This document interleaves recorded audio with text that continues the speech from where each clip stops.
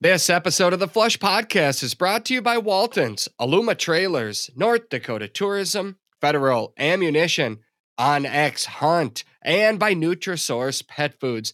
Today, we're going to take an in-depth look at America's 2022 quail hunting forecast. My guests are Chad Love and Andy Edwards from Quail Forever. They'll explain where hunters can expect to see big coveys of quail, and places that the drought may have hurt numbers heading into this season. Stick around.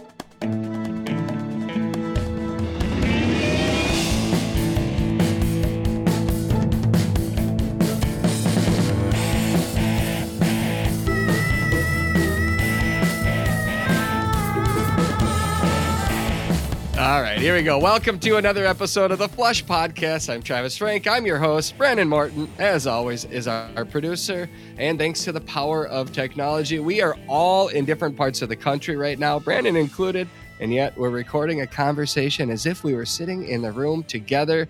Depending on where you're hunting or what social media channels you are following, this feels like the year of the pheasant. I mean, my goodness, the reports have been extraordinary during the first few weeks of the year. I genuinely hope that you've been able to get out there and enjoy the rush of the pheasant flush. I've heard from many, many hunters this year. Some of them saying they've never seen this many pheasants. Some of them saying they haven't seen this many pheasants in 20 years. Limits for 10 plus people on public lands in places like Minnesota and Iowa. Their season just opened.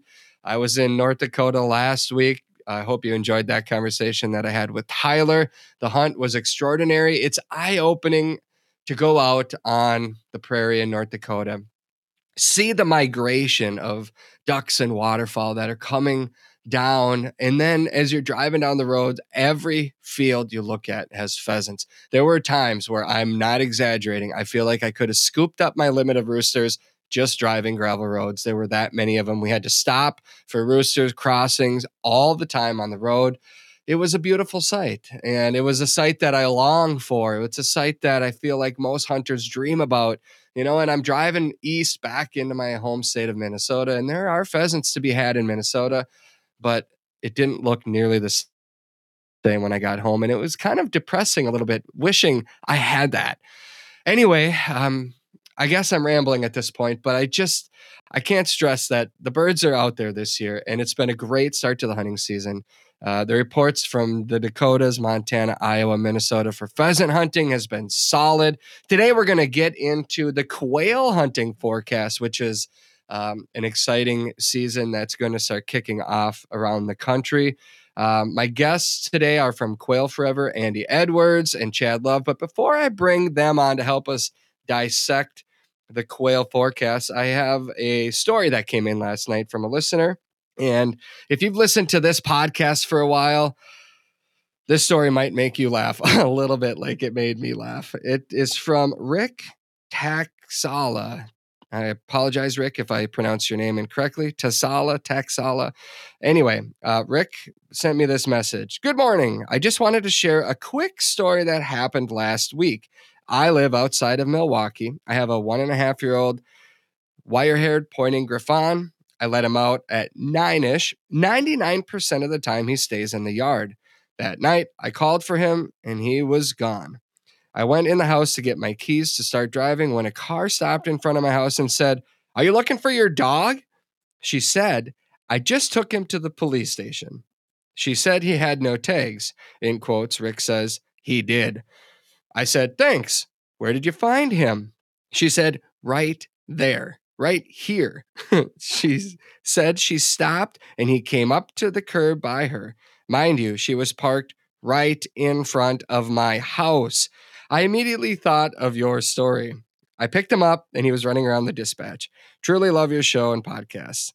Anyway, Rick is referring to the story of when somebody came and took my dog out of my yard. So apparently it's not so random because other people do that as well.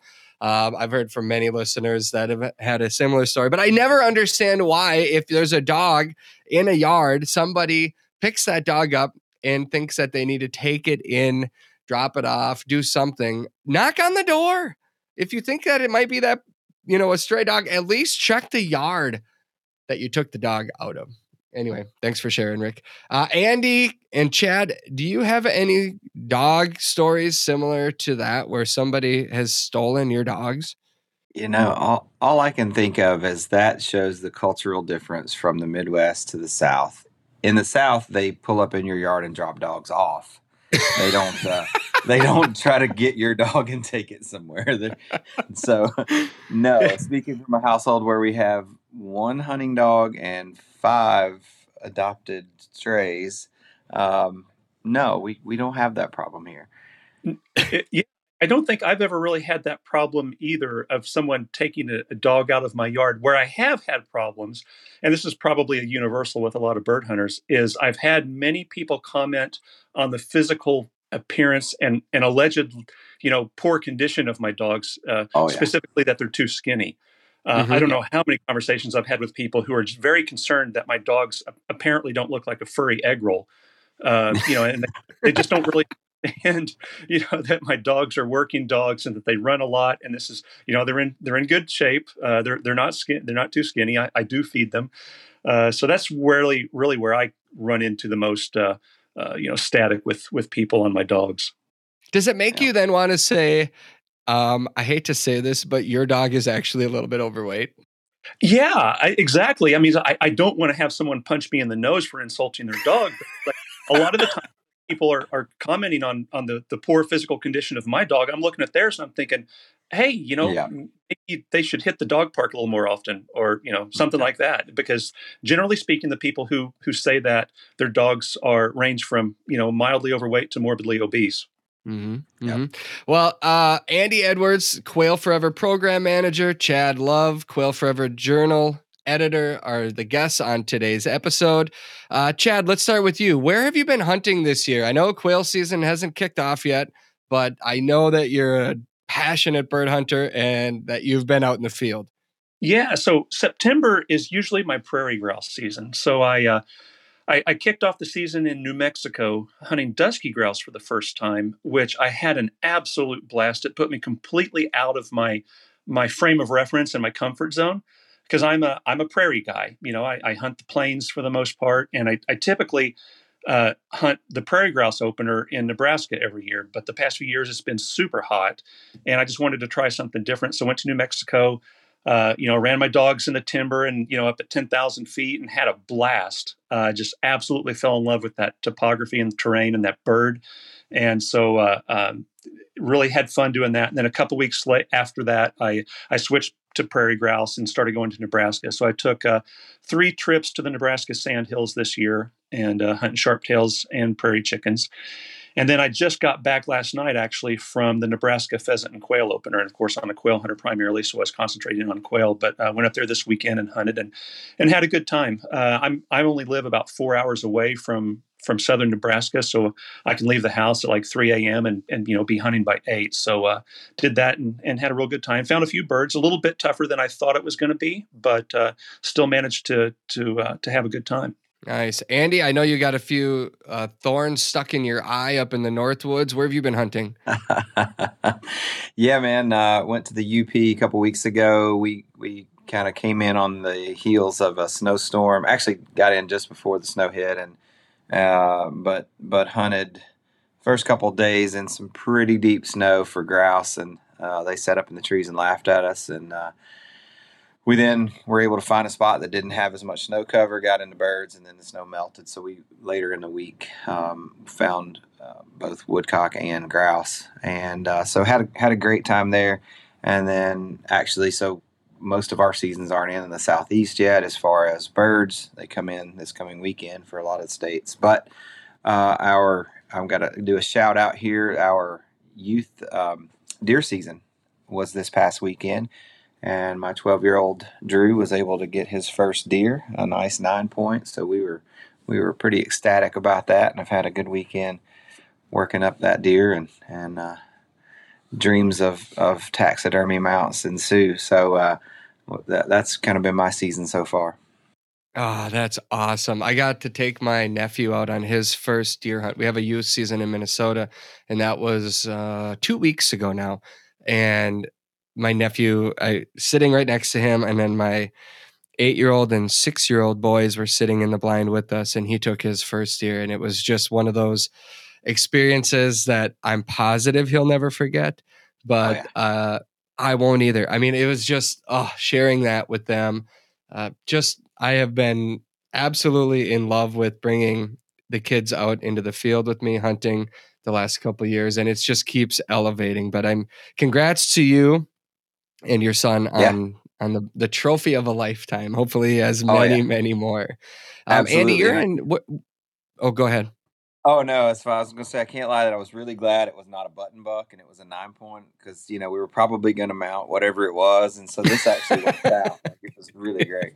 But Uh, you were going to say where I'm in Tennessee. I'm yep. about an hour south of Nashville. So Okay. And Chad, where are you at? I am in Woodward, Oklahoma. I was born and raised in Norman, but moved up to Woodward, which is in the northwest part of the state after school, which is kind of the epicenter of quail hunting in Oklahoma. So I've been here for about 25 years now. And have quail always been your love when it comes to upland bird hunting? Yeah. I mean, when you grow up in Oklahoma, especially you grow up in Oklahoma in the 70s and 80s during sort of the heyday of Oklahoma quail hunting, that's kind of, your thing. And even though I used to be an ardent, 3-season deer hunter, used to be a very hardcore waterfowl hunter, had Chessies. I've had Chessies since college. But quail have always been sort of my cornerstone. It's just something I've always done. I started hunting them when I was a kid without a dog, just, kicking up fence rows and have kind of progressed since then. I feel like, there's a lot of pheasant hunters listening to this podcast, and some of them have quail hunted, some of them probably have not. Um, if you've never done it, I mean, like the explosion of a covey of quail, like there's something special about a big old gaudy pheasant exploding out of the grass. But when you have, these bumblebees that just explode and they go in every direction, like it only takes one covey rise to hook you. And I encourage somebody to go this year if they're on the fence. Should I? Shouldn't I? There are places you can hunt pheasants and quail in the same areas. We'll kind of do a broad scope look across the country here on today's episode. But what is it about the quail, Chad, that separates that bird from any other game bird, in your opinion? I mean, of course, you start getting into the personal with that because it was such a big part of my childhood. Um, but for me, it is. I didn't grow up in a pheasant hunting culture, so for me, quail were sort of the bird that I was introduced to when it comes to the uplands. It was the only bird that I could hunt. And so, that's really what separates it for me. And also the fact that it can be a little bit more of a solitary activity. I tend to be a little bit more of a solitary hunter. Just myself and a dog or two. And pheasant hunting is a little bit more. At least, I mean, in the southeast, I think it's quail hunting culture is a lot more social. But for me, growing up, it was just more of an individual sort of pastime, and I think pheasant hunting is probably a little bit more social like that. Like for example, this weekend when I was up in Nebraska, Nebraska is one of those states where you often and actually a lot of times will find quail and pheasants on the same hunt, and so it gives me a really unique opportunity to interact with pheasant hunters in a sense that I don't typically do. And it's interesting. A lot of them had and I'm a gregarious hunter when I'm out in the field. And so like I'll stop and talk to people. And a lot of them were surprised that I was quail hunting, on opening weekend of the pheasant and quail opener. And I could tell some of them sort of had a curiosity about it. But it's just like, I'm surprised by the number of pheasant hunters who live in pheasant states who don't actively quail hunt. They should give it a try sometime because it can be very addictive. Well, I find that interesting. Well, I mean, I think of them like, I don't know. I mean, I guess I love the quail explosion so much that I would probably be doing what you're doing, Chad, and chasing specifically for quail.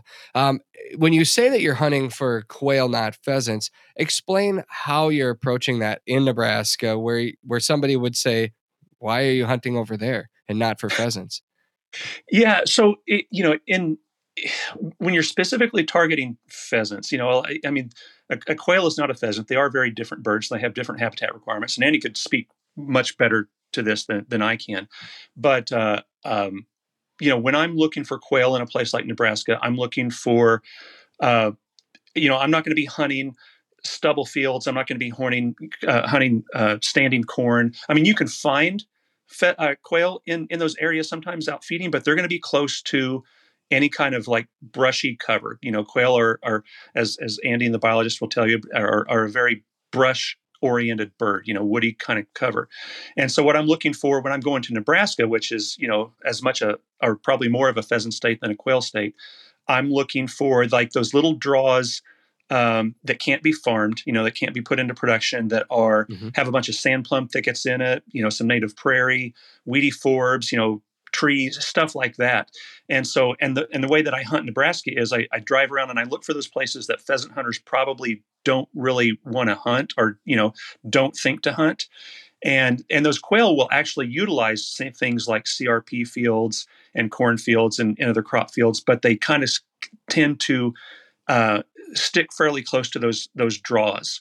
Andy, what is it about the woody cover that attracts quail? Well, I think Chad's pretty much articulated kind of all the things that we would think of as biologists, and that is really kind of why those quail are going to be around those areas, particularly in the fall to winter months. They're going to stick close to shrubby cover, not necessarily trees. We're talking low growing shrub cover, plums, sand plums, sumac in the southeast, even briar thickets, that sort of thing, where they're going to have the best opportunity to avoid predation. They have overhead cover, but they can still move around underneath those areas of woody shrub cover. I'm going to use it again, Chad. We've been on a recording already, but we would call quail a shrub obligate. They're basically, tied very closely to that shrubby cover, more so even than grassland or tree cover. When it comes to food specific to, I know it changes throughout the country, but what is a key food source for bobwhites in the Midwest, the South, the East, and then we'll get into other quail species further west. But let's start with bobwhites. What are they mostly feeding on this time of year and throughout the hunting season? Yeah, this time of year and throughout the hunting season is going to be, of course, different from the summer. But small grains and particularly, fairly small seeds. A lot of times it's a native seed. You might think, they're in the soybeans or they're in the, they're in the sorghum, and they will certainly, use those as a resource if they have them. But small seeds like beggarweed, trefoils, those really small stick tights, we would say, they love those, and they will certainly seek those out if they can find them. And that's what we're going to probably key in on the southeast as much as anything. How about the kind of plain states, Chad? What are they picking on there?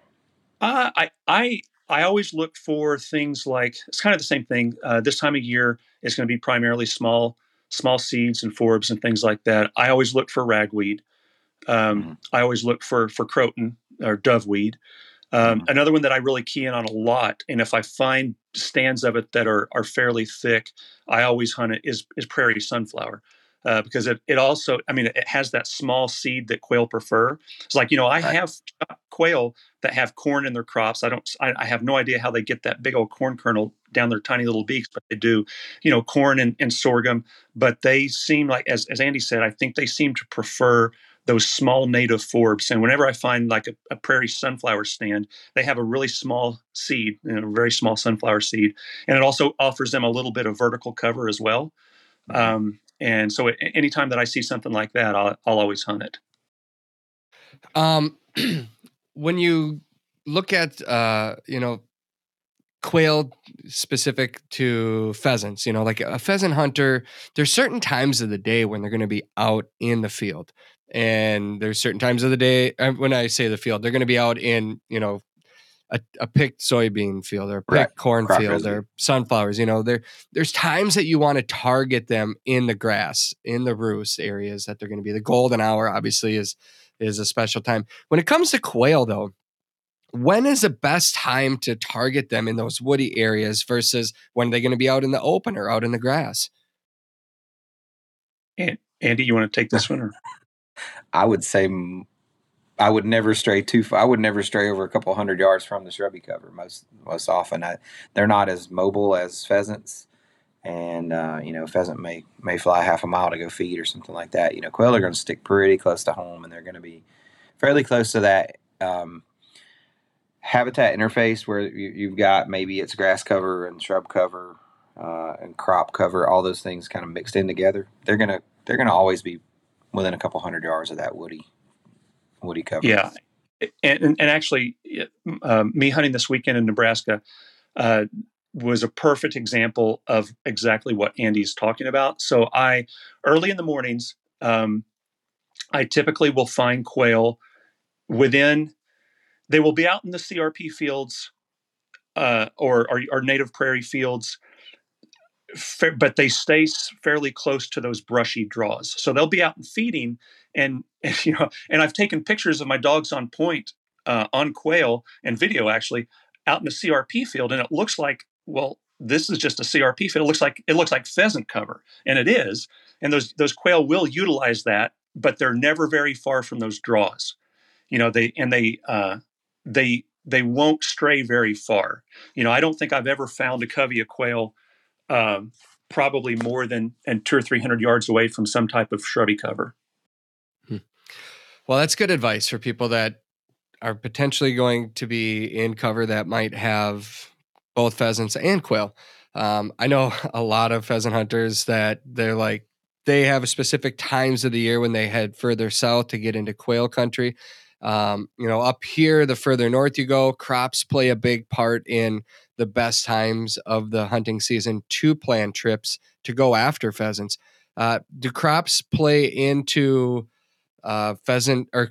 quail plans like they do for pheasants, or when the season opens, it's good, or the same throughout opening day all the way through the end?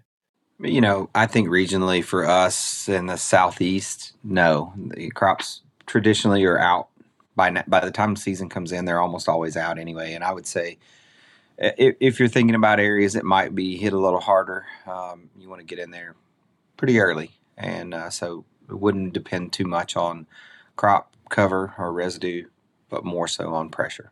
Yeah, same out here. I will find quail around things like a harvested sorghum field, things like that. But what's much more important, I think, to me anyway, in finding quail is the presence of native forbs and cover. If you have the adequate cover and if you have that native food source, I think that's what quail are probably going to key in on more than any certain type of crop.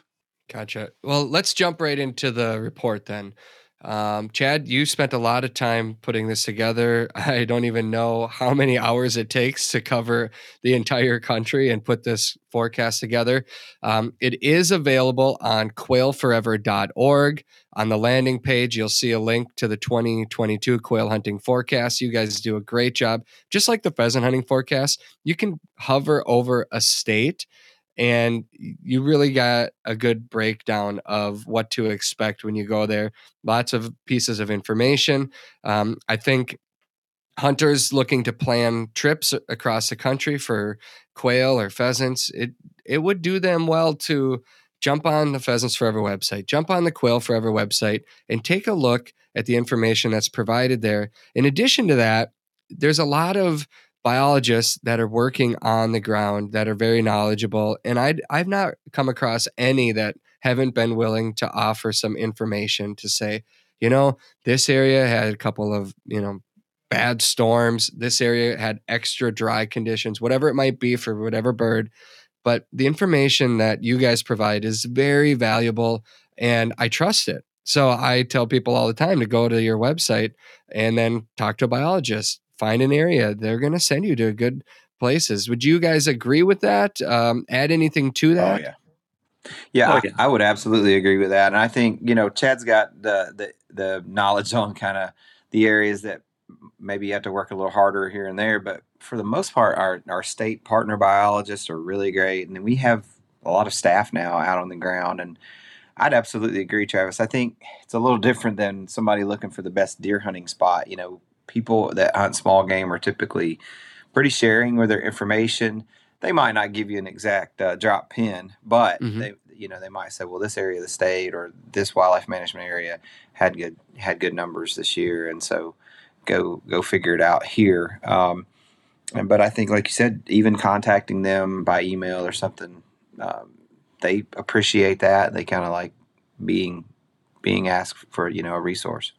Yeah, and also, the information, the specific local information that they provide is oftentimes the type of sort of like, and I hate to use the popular term, the type of granular information that the forecast can't provide. The forecast is really sort of a macro view, and it really sort of mostly speaks in sort of generalizations and regional generalizations. And quail are such a spotty species in terms of where they're doing well here versus where they're not so doing well there. It's kind of like the old saw about all politics being local. All quail habitat is going to be local, and so even within those regions where generally the forecast is going to either be positive or perhaps negative, there are going to be areas within that region where you can find birds, but you have to access. And probably the best resource for accessing that would be to get on the QF website, find the local QF biologist, and just talk to them. Because as Andy said, they're going to be very willing to share that knowledge and to kind of point you in the right direction and give you an idea of how things are in their region. With that being said, Chad, after putting this together, you've done this for a few years now. What do you think the general outlook is for quail hunters in America this year? What should it be? Is it optimism? Is it, what's the theme? What are you seeing? Well, I mean, it's hard to really generalize because quail are such a widespread, and of course there's 6 different species, but they sort of span the continent. So it's hard to make generalizations about one region versus another one. But overall, I think that it looks a lot like last year. Actually, in the southeast, all across, the biggest chunk of the southeast had a fairly mild winter, and in areas where habitat's present, they seem to have had a pretty decent hatch. In my neck of the woods, it's a little bit more complicated. There are some areas of the plain states where they got pretty decent rain, and then there are other areas of the plain states where it's pretty darn dry right now. And so, but overall, I think that it's.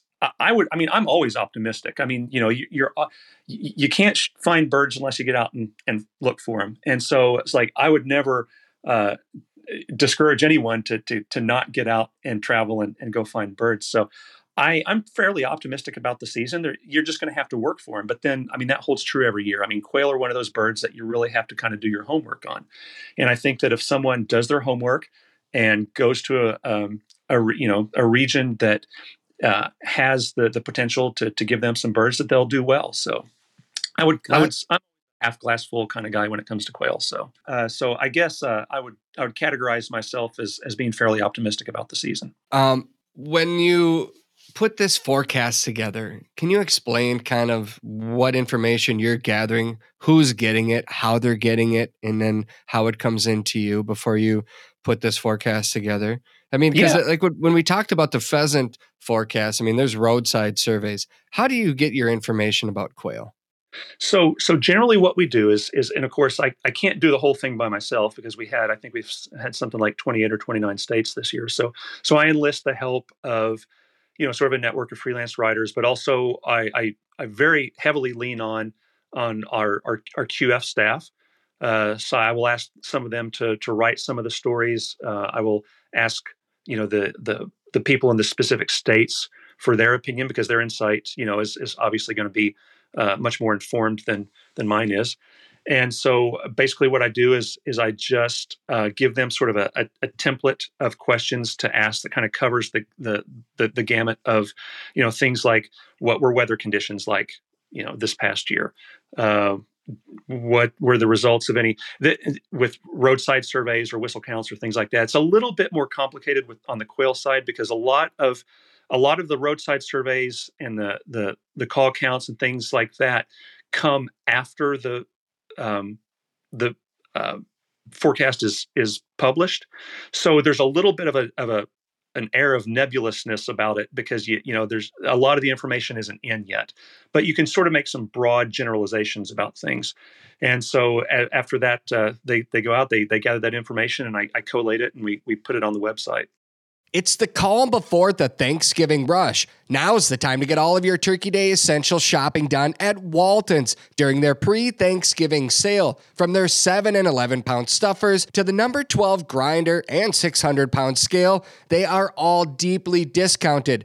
The number 22 grinder that John Tremblay and the Walton's team uses in all their videos, yep, it's $100 off. Must-have accessories such as suction cup feet, waterproof thermometers, and hog ring pliers have been marked down too. Take an amazing $100 off Walton's 50-pound mixer and get the heavy shopping out of the way right now before turkey season. If you order now through November 16th, Walton's guarantees that your purchases will arrive before Thanksgiving. So check out the pre-Thanksgiving sale today at waltons.com. The onX Hunt app is one of the most valuable hunting tools that I take into the field every day. I use it on every hunt. Seriously, every hunt. Their app tells me everything I need to know about the lands that I want to hunt and the lands that we can all legally hunt on. The app also shows your location on planet Earth and clearly lays out the land boundaries. It tells you information about the type of property you're on, like state land or federal lands or walk-in access properties. It's ideal for scouting before the hunt and during a hunt to help put together patterns. The app also has helpful features that show you the kind of crops that are in fields, which obviously is a big deal for us upland bird hunters. And there's a timber cut layer to help you find the right forest habitat for ruffed grouse. If you hunt in North Dakota, there's even a layer that lets you know if a property has been posted electronically. These are just a few of the many tools onX apps give you, and these maps can even be used in areas without cell coverage. From the palm of your hand, onX maps always help you to know where you stand. The flush. So fast, it hardly seems real. So vivid, the moment freezes in time before erupting in a blur of spurs and feathers. It's why we changed the way upland loads are built with Prairie Storm. Exclusive flight control FlexWad technology and a mix of copper-plated lead and flight stopper pellets combine to create dense, deadly shot strings through any choke. Longer shots, more power, fewer missed birds. Only from Federal. So there's a possibility then for hunters, even if they're hearing something that we're about to discuss in your region that you plan on hunting, that it could be better than what we're about to tell you. And I would say for pheasant hunters this year, there are parts of the Midwest that had, decent reports or numbers may have not looked great. And now that hunters are in the field, they're like, I don't know who did the reports. There are birds everywhere here. And I think there was another hatch that didn't appear and they weren't counted. A lot of young birds that are out there. So the optimism, at least from pheasant hunters, has been extraordinary this year. Let's hope that plays in when quail hunters get out in the field. Andy, can we start down in the southeast? I know that's an area that you know a lot about. Let's start in the southeast, work our way west, and then end northwest. Does that work for you guys? Sure. Absolutely, man. All right, Andy, let's take Florida, Georgia, Alabama, some of those states right there. And ones, yeah, absolutely. And I think Florida's a good one to start on. And we talked with Greg Hagan again, and Florida numbers are pretty good historically compared to other years. They actually kind of are looking at some positives down there. It always goes without saying, basically, that the areas that we're working and doing a whole lot of bobwhite management is going to be your best chances. But particularly some WMAs in the Panhandle, Central and Southwest regions are having good success. Looks like kind of focusing on areas where they've done some management in the last 18 months, which is going to be the same across really any of the bobwhite range, where we've done management, keeping early successional communities, kind of plant communities thriving. So, if there's been a burn, if there's been a timber stand improvement, if there's been some thinning, that sort of thing, we're just getting some sunlight to the ground in the last 3 years. That's going to be best. But looking at, if you're going there, check out the WMA specifics. There's some information actually on our website, my cheat sheet here. You can click on that link for WMAs. It might be an option in Florida. But I would say out of the Southeast, Florida probably looks like one of our better states this year, but we've got some good numbers out of South Carolina as well. And both the Piedmont and down in the PD region in South Carolina, or that coastal plain in South Carolina, look favorable. Michael Hook's our guy there that we always really lean on for information. But we've got people and bodies out, boots on the ground every day working in South Carolina that are seeing, this is a similar number to last year, kind of like Chad alluded to. Not our best, but it's a similar year to 21. So if you had success out there last year in South Carolina, probably look to your old traditional haunts, but kind of that Piedmont. Go ahead. Are those areas in the Southeast, are they, like you said, it was similar to last year. Do you think that's a stable population, or is it trending up? Is it trending down? What are you seeing as a general quail outlook in the Southeast? I think, and I'm not trying to be elusive here, but I do think it's kind of very site dependent. So in South Carolina, we're focusing some management on those quail focal areas, and you can kind of look at those under the South Carolina Bobwhite Initiative page.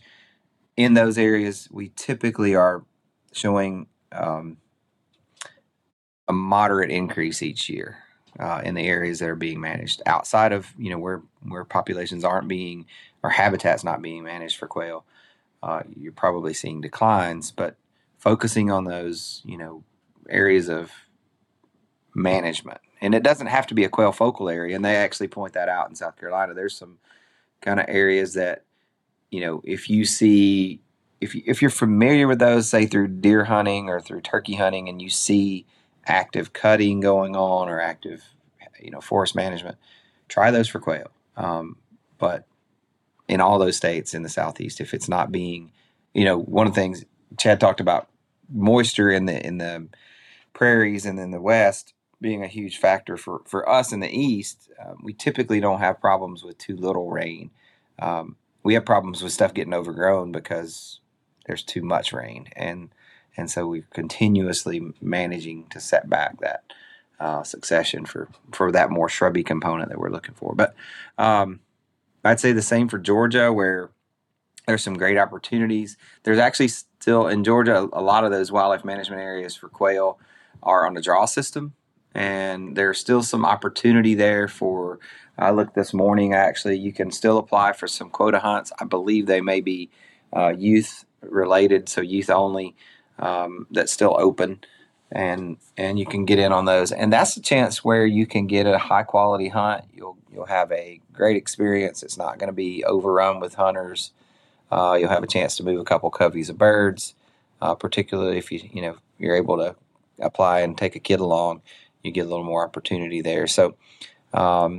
And you get the kid some great wild quail hunting experience in Georgia. So that's pretty neat. Didn't have a ton of bad weather in Georgia, but similar kind of fall covey counts, were happening in mid-October. So that data is going to be on the Georgia DNR website. We didn't have it for this forecast, but you'll be able to go and look now at their data for fall covey counts. One little interesting one that I saw was Mississippi. Rick Hamrick had a great report for us this year, and actually Mississippi numbers looked a little better than normal. So, if you've got some connections in Mississippi, or maybe have an idea of where to head out there, kind of in the southern portion of the state, saw an average increase of 25% over 21. So. A bird to bird and a half per listening station on their call counts. So that was pretty interesting. I thought kind of a ray of sunshine coming out of Mississippi. They've got a lot of new things going there. New director for the wildlife agency, and kind of some new restored interest in quail. So when you and I talked before we started recording, you talked about some success stories from Quail Forever that you were excited about. Can you share what those are and where?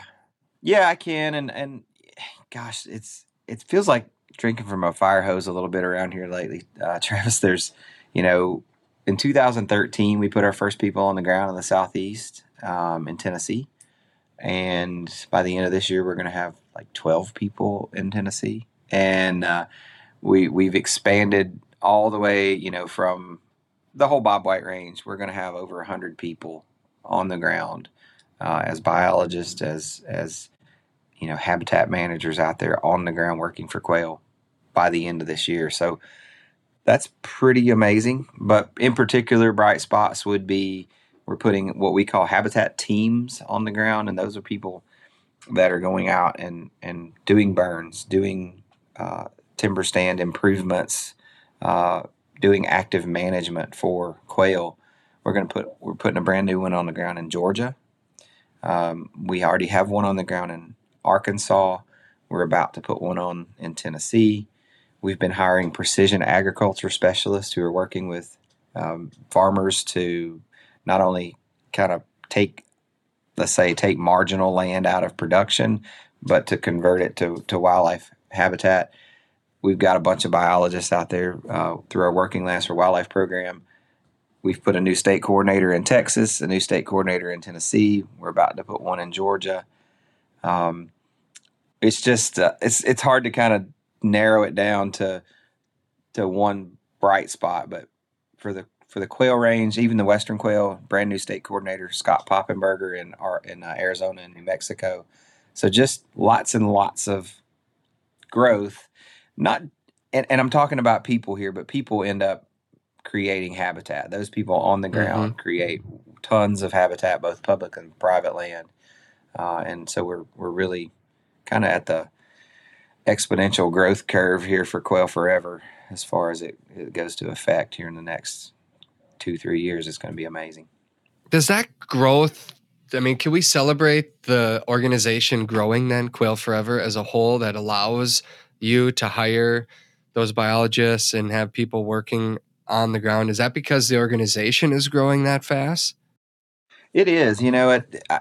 I kind of routinely am able to say that we're the fastest growing conservation nonprofit out there, and particularly the Pheasants Forever Incorporated, but particularly the quail side is just seeing a lot of emphasis placed through federal farm programs, a lot of states that are really seeing Pheasants Forever has a great model of success that we're able to lean on. 40 years of getting habitat done in the Midwest, and so we're able to point to that. But now success breeds success. So great relationships in Tennessee and in South Carolina and in Georgia.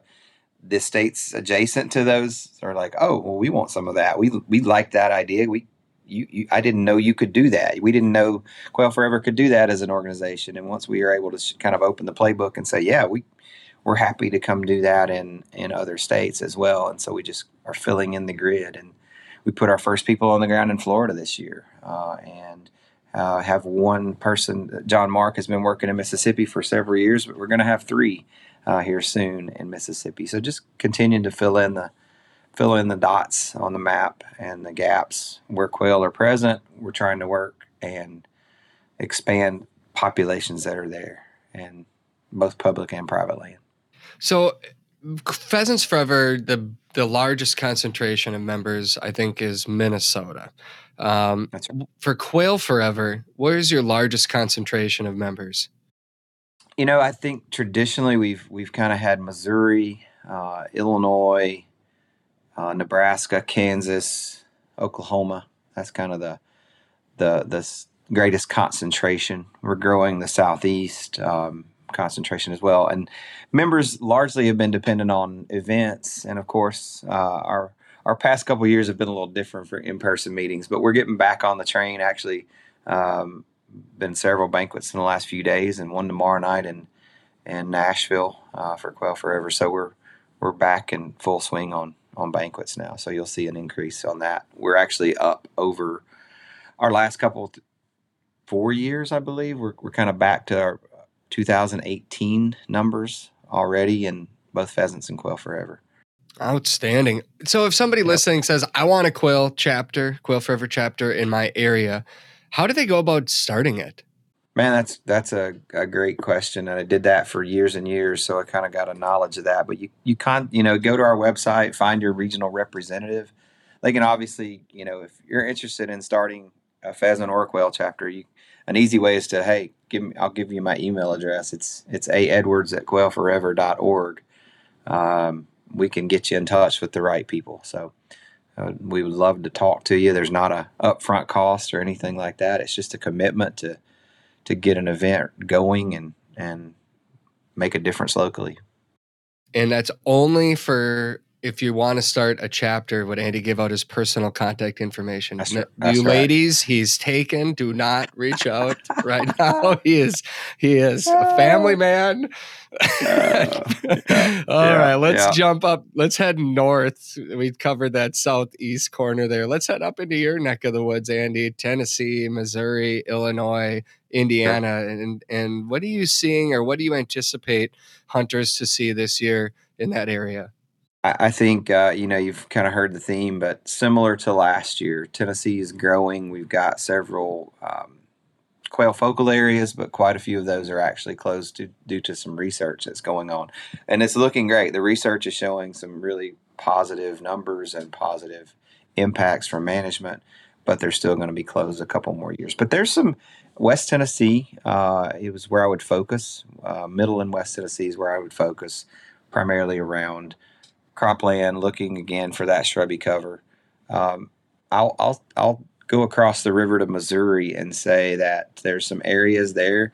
Missouri did a pretty good, they did actually a really good job being detailed in their report for us, and so they lay out several areas, that were going to be bright spots. Best bets. Beth Emmerich has given us some north central and northwestern Missouri. And but then you should look, check out. That's a pretty long explanation and pretty detailed account in Missouri for our quail hunting, and it looks like it starts November 1st. So you're, a day away from that opening in Missouri, but numbers are stable, not significantly higher than last year. But, I'm looking at the Northwest Prairie region in Missouri, and it says it's up 243% from last year. That was the bright spot for sure, and I think that's a pretty high number. So an average of 2.18 quail per route compared to 0.64. Last year was a pretty low number, but that's kind of on line with their traditional numbers. So that Northwestern Prairie is a pretty great area if you were going to concentrate on that. But they've got look at you holding out. You're not giving that big number because that's where you're hunting, isn't it? No. And Missouri's a pretty awesome deal. They got a really inexpensive license for out-of-staters. So if you're going through there, if you're coming like me, if you're coming from the southeast or the east and you're heading out to the prairie states to maybe go on a dual purpose hunt for pheasant and quail, don't leave Missouri out. Check it out. They've got a lot of really nice areas that they focus on quail management. Yeah, and that's one of the things that I hate to jump in, but that's one of the things that I discovered about Missouri not long after I first started working for QF was I had never hunted Missouri before. And so I went up there on a hunt, and I was impressed by both the numbers of WMAs that they have, the numbers of public hunting areas that they have, and the quality of those public hunting areas. They do a lot of habitat work on them. But the cool thing for me was, like, if you do travel to Missouri to quail hunt, Missouri is actually also a pretty good state to shoot woodcock in if you catch the migration right at the right time. I think that I don't know exactly when their woodcock season ends. It's like November 15th or something like that. But the first time I ever shot woodcock was actually on a quail hunt in Missouri. That's interesting. Yep. Well, I'm looking, Andy, as we, that northwest area of Missouri, north central Missouri, obviously southern Iowa, southwest Iowa. I mean, those are areas that I feel like hunters can get excited about this year, right? Yeah, absolutely. That Iowa number, the south, excuse me, that southern tier of Iowa is really looking like, and it says their statewide index is just below the 10-year average, but there's some bright spots in that southern tier. Um, it says top roadside counts in 22 came from Adair, Adams, Fremont, Page, and Ringgold counties. And I think they're breaking it down again really well for us. Southwest is Iowa is kind of considered a stronghold, but it's not. It's actually let's see, 1.69 and 21 to 4.38 quail per route this year. So long-term average is 1.32. So that's looking really good. Basically, based on a mild winter and didn't have any ice storms to kind of really drop the numbers down, which is what we see when you're on that northern extent of the quail range. If you get ice or if you get a blizzard with a ton of deep snow that sticks around for a long time. And so mild winters bring about, better quail numbers in those areas. So looking good. Same thing for South Central. It's above the long-term average, and South Central as well. So, yeah, I think, man, we're talking pheasant and quail a little bit here, and I think that'd be another great state where you could go check it out. Love it. Before we switch over to Chad in the West, are there any areas in, say, Indiana or Kentucky or Illinois that jump out to you, Andy? I would say this, the southern half to southern third of Indiana and Illinois would be where you would concentrate. There weren't great numbers out of Indiana or Illinois, but, Kentucky, the western 2/3 of the state, is where you're going to typically focus. They've got some great wildlife management areas that are focusing on quail. I always think kind of a Peabody wildlife management area. It's tough, but there are birds there. Chad mentioned earlier those sunflowers, Maximilian sunflowers kind of abound at Peabody and they hold birds, but it's tough hunting. Clay WMA in northeast Kentucky and Rockcastle River WMA in southeast Kentucky along with Peabody, are where Cody Roden, their wildlife or their small game biologist is recommending for now. But traditionally, Kentucky can be great. There's a lot of small fields and rolling hills, and kind of hunting those fence rows and looking for brushy cover on private land can produce birds. Got it. Chad, let's jump into a couple of places that I feel like as a Minnesota upland bird hunter, I hear a lot of people that go down to Nebraska and Kansas to hunt for quail. Those are, in my opinion, two places that really get hunted a lot for traveling quail hunter that want to go after them because of the close proximity to the Midwest, upper Midwest, I should say. I have been hearing really mixed reports from terrible drought conditions, no birds, to, wow, there are a lot of quail here this year. And I'm guessing you've been hearing similar? Yeah, it's hard to kind of get a handle on specifically, for example, Nebraska. So like I said, I was up there this weekend, and I got checked. My license got checked by the county game warden up there on the second morning, and so we're sitting there and we're talking, and he said that in all the people that he had checked opening day, he had only seen 3 quail in the bag. And so he said, yeah, it had been fairly tough for quail. And that may be skewed a bit in the fact that I think that a lot of people out opening weekend are probably focusing on pheasants, but also I think it speaks to kind of the mixed success aspect of the region this year. For example, I hunted I have some spots in sort of south central Nebraska that I have found over the years. It's a mix of WMA and open fields and water sites, and that in years past that I have had pretty good luck finding birds on. And so I didn't do any pre-scouting this year. I just sort of drove up there blind.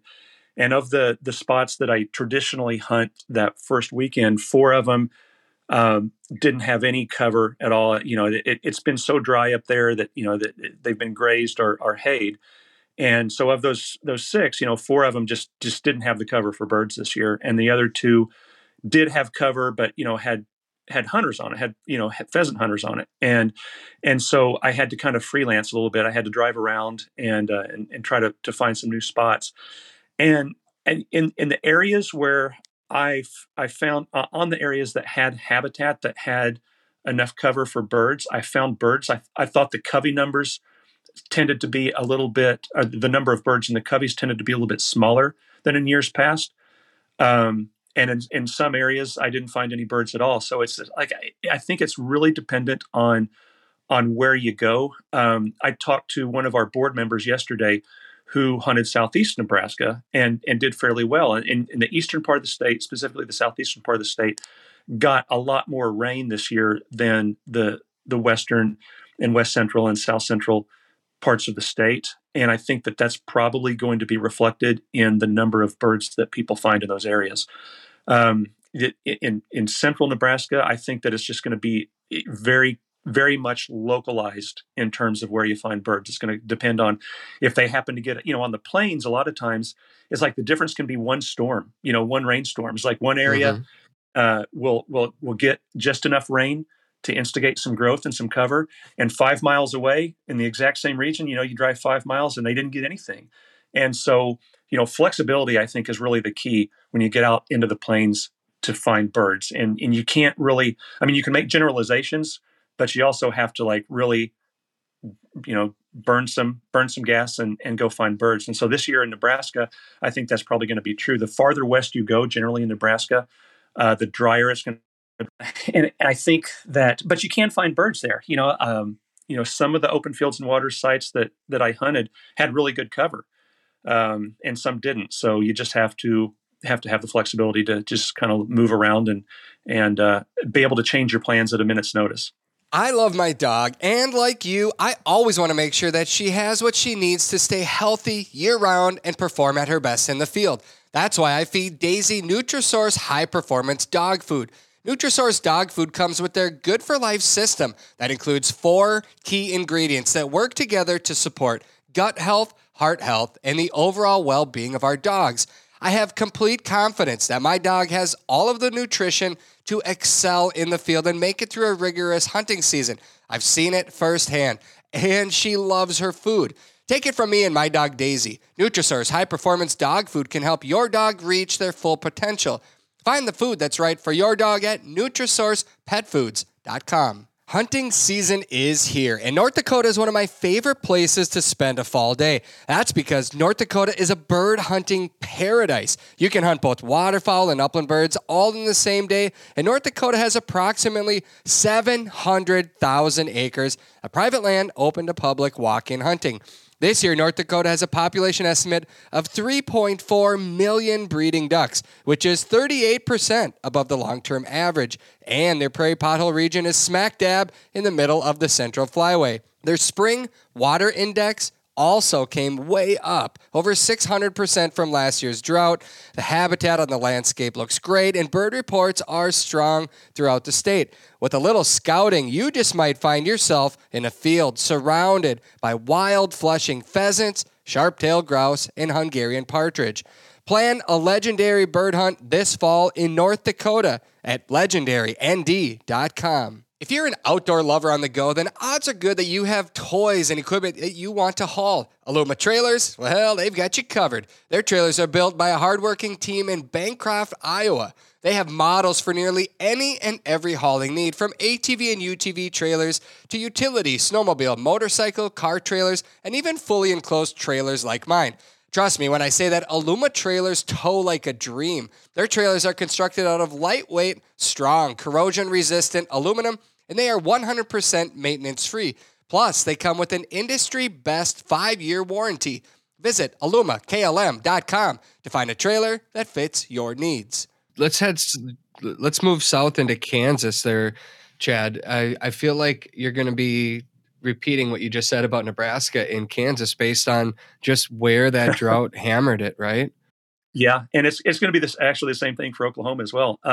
Yeah, in Kansas, so I live fairly close to the Kansas border, so I probably hunt Kansas as much as I do Oklahoma. So Kansas this year is the exact same thing. The farther west you go, the drier it's going to be, the harder it's going to be to find birds, and the more sporadic those populations of birds are going to be.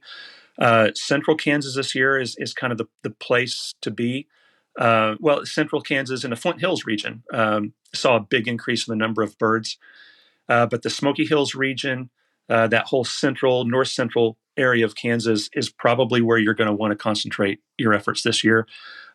Which, like, for example, like the southwest part of the state, which is where I live or where I'm close to, and I hunt the southwest part of the state quite a bit, they were very dry this year. And it's going to be a lot harder to find birds, and it's going to be a lot harder to find habitat for those birds. A lot of the walk-in areas this year in Kansas, I think, are probably going to reflect the reality of the drought. And so when you find those areas, you just have to get in the truck and go find another one. But birds are going to be, I mean, there are birds there to be had. So I wouldn't discourage anyone from not going hunting just because of a dismal report in one region. I feel like I think you're bringing up a good point there a couple of times, and maybe it's worth reiterating that we talked about this before, but don't be afraid to kind of pop out, try a spot for half an hour to an hour, and if it's not producing, like, head on out and go somewhere else. Yeah. Like, don't waste a bunch of time in a day. Just like you said, it could be because of those rains that they got in May. It could be that it's already been hunted, but just be willing to move around.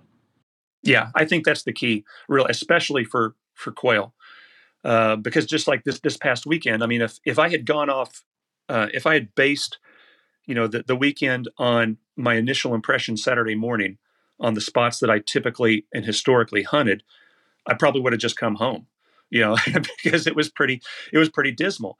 But I got in the truck and got on X and started looking around for some areas. I had to spend a little bit more or burn a little bit more gas and spend a little bit more time than I had anticipated. But I got out of that area right there and got into some other areas that obviously had either not been grazed as heavily or had gotten a little bit of rain. And that's where I found birds. So yeah, Andy's exactly right. You can't invest too much of your precious time into one area. Be willing to hop in the truck and go. Oklahoma, hammered by drought. Oklahoma is a weird kind of state. It's supposed to be, when you look at the report, all indications are that we're going to have a season that was a lot like last year. And last year was okay. I mean, there were a few birds around. It was not great hunting, but not horrible hunting. And we've been in the part of the state where I live, we've been very dry this year. We got a little bit of rain early, and then we got a long stretch where we didn't get any rain. And we're still kind of in that dry kind of pattern. I think I saw something on one of our Mesonet sites a couple weeks ago that in my part of the state, we've had something like 30 days without a quarter inch of rain. So we are very dry. On the other hand, just anecdotally, and I have seen probably more broods of quail this year than I did last year. So I'm cautiously optimistic that Oklahoma is going to have an okay quail season. I can't go any better than that. Yeah. But I do think that there are going to be quail to be found if you can get out there and look for them. One thing I noticed is that the northeastern part of the state saw an increase in the number of quail. However, that is not typically the traditional quail hunting part of the state. Generally speaking, in Oklahoma, if you want to find quail, especially on public land, you're probably going to have to concentrate west of I-35. That's where the majority of our public land is, our big WMAs where you find quail. and that's where most of the suitable habitat is. And we have been the southwest part of the state especially has been very dry this year, so I think numbers are going to be down a little bit down there. Northwest part of the state where I am, I do think that numbers are going to be a little bit negatively affected by the lack of rain that we've had. But on the other hand, the WMAs, the cover on the WMAs is not bad, on some of the WMAs anyway. And so I think that there will be some decent bird numbers on the WMAs if you're willing to walk for them. Yeah, I'm looking at just the quail by the numbers here for Oklahoma, and I feel like the last couple of years, there's some areas that are right in that area. I mean, some are up, some are down a little bit, but just slightly below the 10-year average that we're hoping for. And obviously, the amazing thing about quail is how quickly they can rebound. If we all of a sudden get a good moisture year, boom, they just explode. Yeah. And that's I apologize for my dog barking there in the background. And that is the thing about quail is that if you get one good year, they can absolutely rebound. We've seen that in years past here. I think 2017 was one of those years where we just had really, really good numbers of quail because we had one really good spring for quail production. And then, the next year it can tank. So it's such an oscillation from year to year, and Texas is a good example of that. In Texas this year, it's not looking so great. Probably the place to be for quail hunting this year in Texas is going to be the southern part of Texas. South Texas I think has the best numbers. The Rolling Plains region, which is kind of the stronghold of quail numbers in Texas, is looking really, really pretty poor this year, and it's due to that drought. It's like in Oklahoma, that southwest part of the state is the part that was most affected by drought, and that sort of extended on into Texas. And that Rolling Plains region is adjacent to that, and so you're seeing the effects of that drought in that area. The High Plains region, the Texas Panhandle, same thing. Western Oklahoma, Texas Panhandle, you're looking at pretty dry conditions, and you're looking at a lot less available habitat and cover for birds. Well, I think that is a good overview of bobwhite quail. As we cross the border into New Mexico and Arizona, Chad, I know you have a passion for some of those desert quail too. What's a scaled quail outlook look like in New Mexico? I've been hearing a lot of optimism that even though bobwhite numbers in that drought area are, not pleasing, the scaled quail might just make up for it. Well, yeah, it's hard to tell. With the desert quail in New Mexico, in New Mexico, the desert quail and the Montezuma quail are an interesting thing because the Montezuma quail depend on monsoon rains. The desert quail depend on rains as well, but they come at different times of the year. And so, the rains that will benefit the desert quail are not necessarily the rains that will benefit Montezuma quail because they come at different times. And I'm probably oversimplifying that a lot, but in New Mexico, it's the southwest part of the state, I think, has probably gotten the most rainfall. And in that area, I think that Gambel's quail and scaled quail are looking a little bit better. The southeastern part of New Mexico has been pretty dry. And I think that in that area, you're probably going to see lower quail numbers reflected in the reality of that. In terms of Montezuma quail, New Mexico, and they've been, and let me preface this by saying that, New Mexico and Arizona, the entire Southwest really, has been in a prolonged drought over the past few years. And so, numbers are quite a bit lower than long-term averages to begin with. So these numbers are, while they're higher than in years past, they're still lower than where they historically would be. So Montezuma quail numbers in New Mexico, I think, are going to benefit from those beneficial rains that came at the right time. And I think that in Southwest New Mexico, I think that you will see that reflected in their numbers. Southeast and in the eastern part of the state, northeastern New Mexico, where hopefully I was hopefully wanting to do some more hunting in northeastern New Mexico this year, just to kind of see, because I've not hunted that region much. I don't think that this is going to be a great year for that. So it's going to be very, very spotty, I think, in New Mexico and in Arizona as well. Is there a bird that handles the drought better out of those different quail species? Boy, now you're getting into a biologist question. It's okay if you can pass. You can pass Hey, if you want.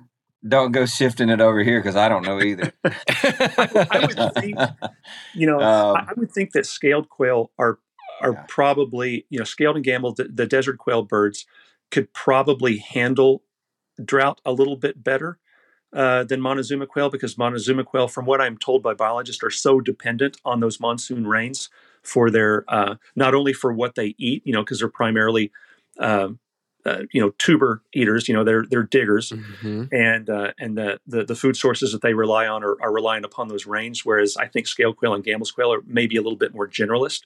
And again, I'm probably mangling this. So if I were to guess, I would say that Gambel's and scale quail probably could weather drought a little bit better than Montezuma quail. Right. I would agree. Moving on then. Let's head north. Let's go to Utah. Anything in Utah whet your fancy? Is that even a saying, by the way? Did I tickle your fancy? Is that, yeah? Yeah. Wet your whistle or tickle your fancy. Wet your whistle, tickle your fancy. There you go. You made it your own. Yeah. Yeah.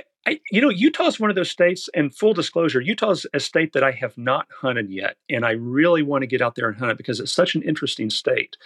You don't think of Utah typically as an upland state and as a quail state.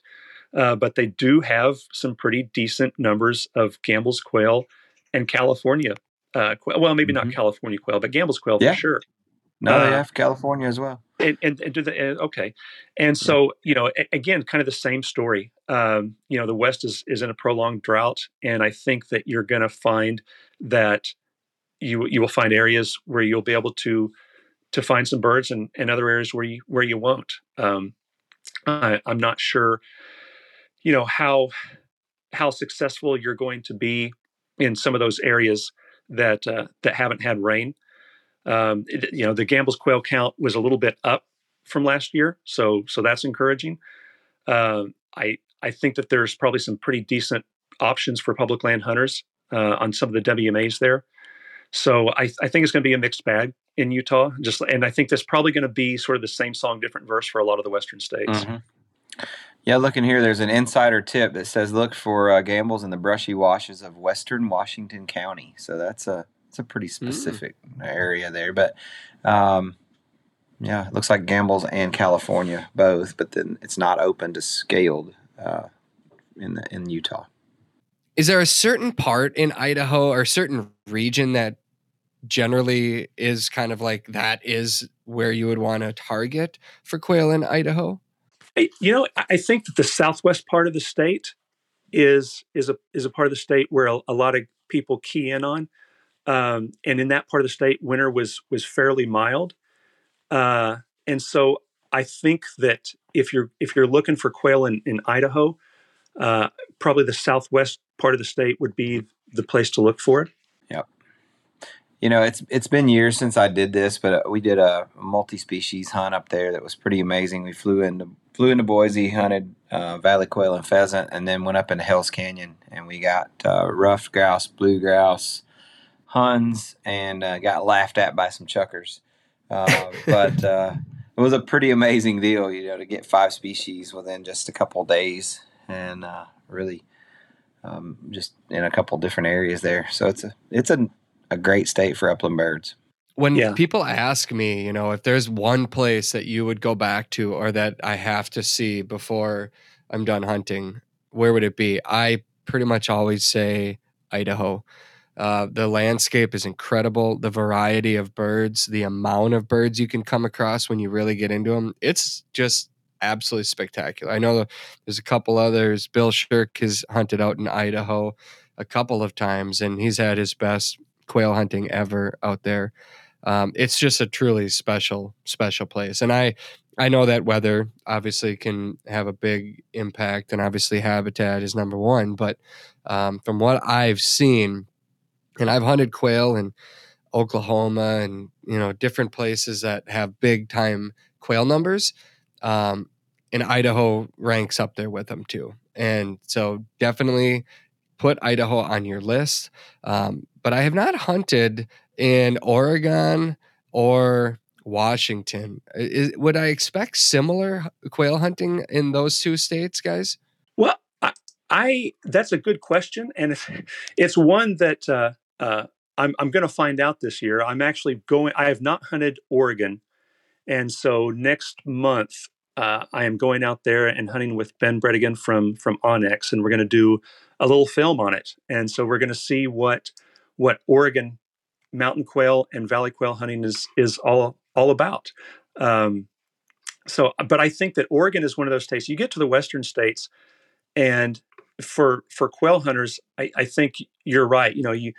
They tend to think of more about the Bob White states or the Southwest states in terms of quail hunting opportunity. But the Western states, specifically, Oregon, Washington, California, have some really good opportunities, and Oregon is a pretty good example of that. The west side of Oregon is generally mountain quail territory. The eastern side of Oregon is primarily valley quail. And in Oregon this year, I think according to the forecast, Oregon had a fairly mild winter with not a lot of snowfall, and I think that mountain quail numbers probably responded well to that, and so we're going to find out this December. Oh, you're going to have a heck of a good time hunting with Ben. I'm going to hunt with him on his trip back across as he comes back towards, because Ben and I live, not joking, 1/4 of a mile from each other. And I grew up with, wow. yeah. And so we have not, we hunted rough grouse in Wisconsin early season, but he's on the road a lot. I'm on the road a lot. And we're going to meet up, I think, in Montana in December on his trip back after he hunts with you out there, Chad. So take it easy on him. I don't want him all tuckered out, but no, you guys are in for one heck of a good hunt. He doesn't mess around. He finds birds or they find him, one or the other, but we always end up.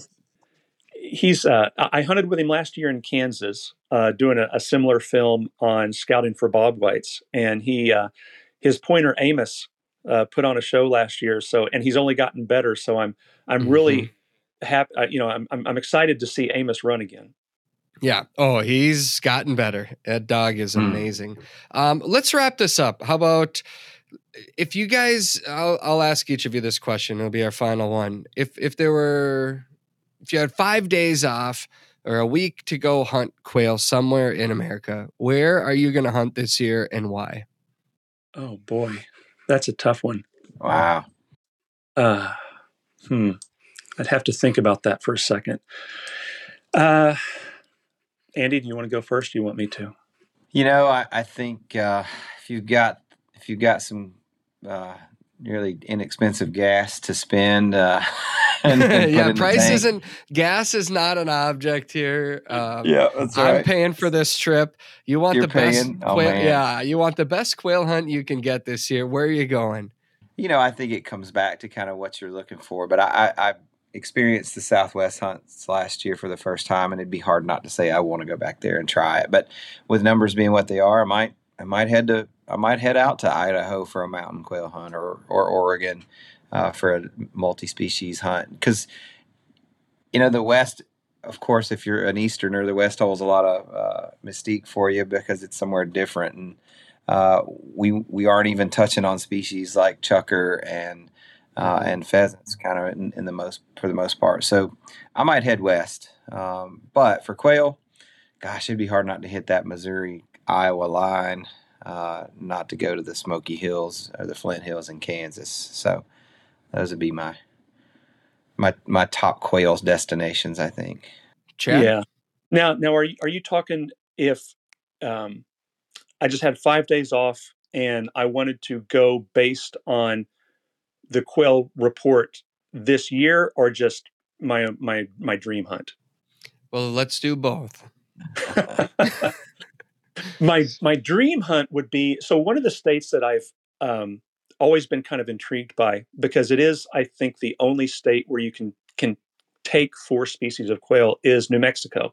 And it's a bit of an underrated state in that I think it has similar quail hunting to Arizona, but doesn't get quite as much pressure as what Arizona does.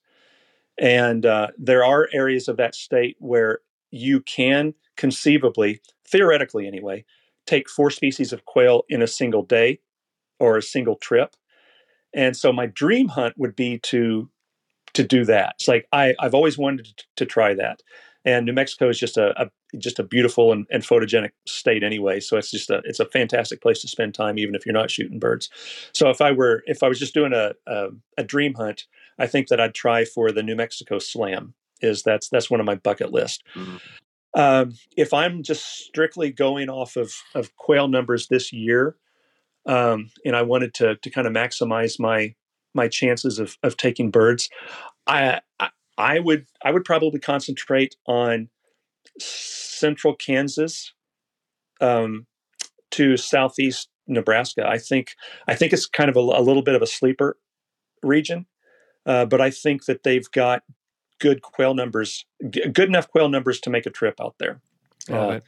Love it. I've got New Mexico on my list of places that I've not hunted that I really, really, really want to go and experience, because I've done Arizona a couple of times, and like you guys mentioned, it's a stunning place. But New Mexico, like you said, Chad, is an underrated upland bird hunting destination, and that many quail and that kind of a landscape, that intrigues me. The only thing that doesn't intrigue me about it, snakes. I'm tired of rattlesnakes. I don't want to see another rattlesnake, but that's a whole nother topic for a whole nother time. Gentlemen, I appreciate all of your wisdom. I hope it benefits some of our listeners today, that they take advantage of it. They get out there. And if you love hunting for pheasants, you love hunting for grouse, you love hunting for chukar, you'll love hunting for quail too. It's an addictive explosion. There's nothing like a covey rise exploding in front of a dog or in front of you, and they're a delicious bird too. So any parting thoughts, gentlemen? Andy?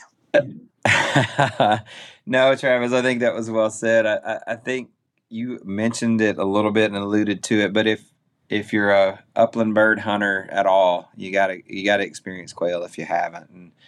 And for us, I think the experience is about the places and about the people that you meet along the way. And so drag somebody along if they haven't been and they show an interest.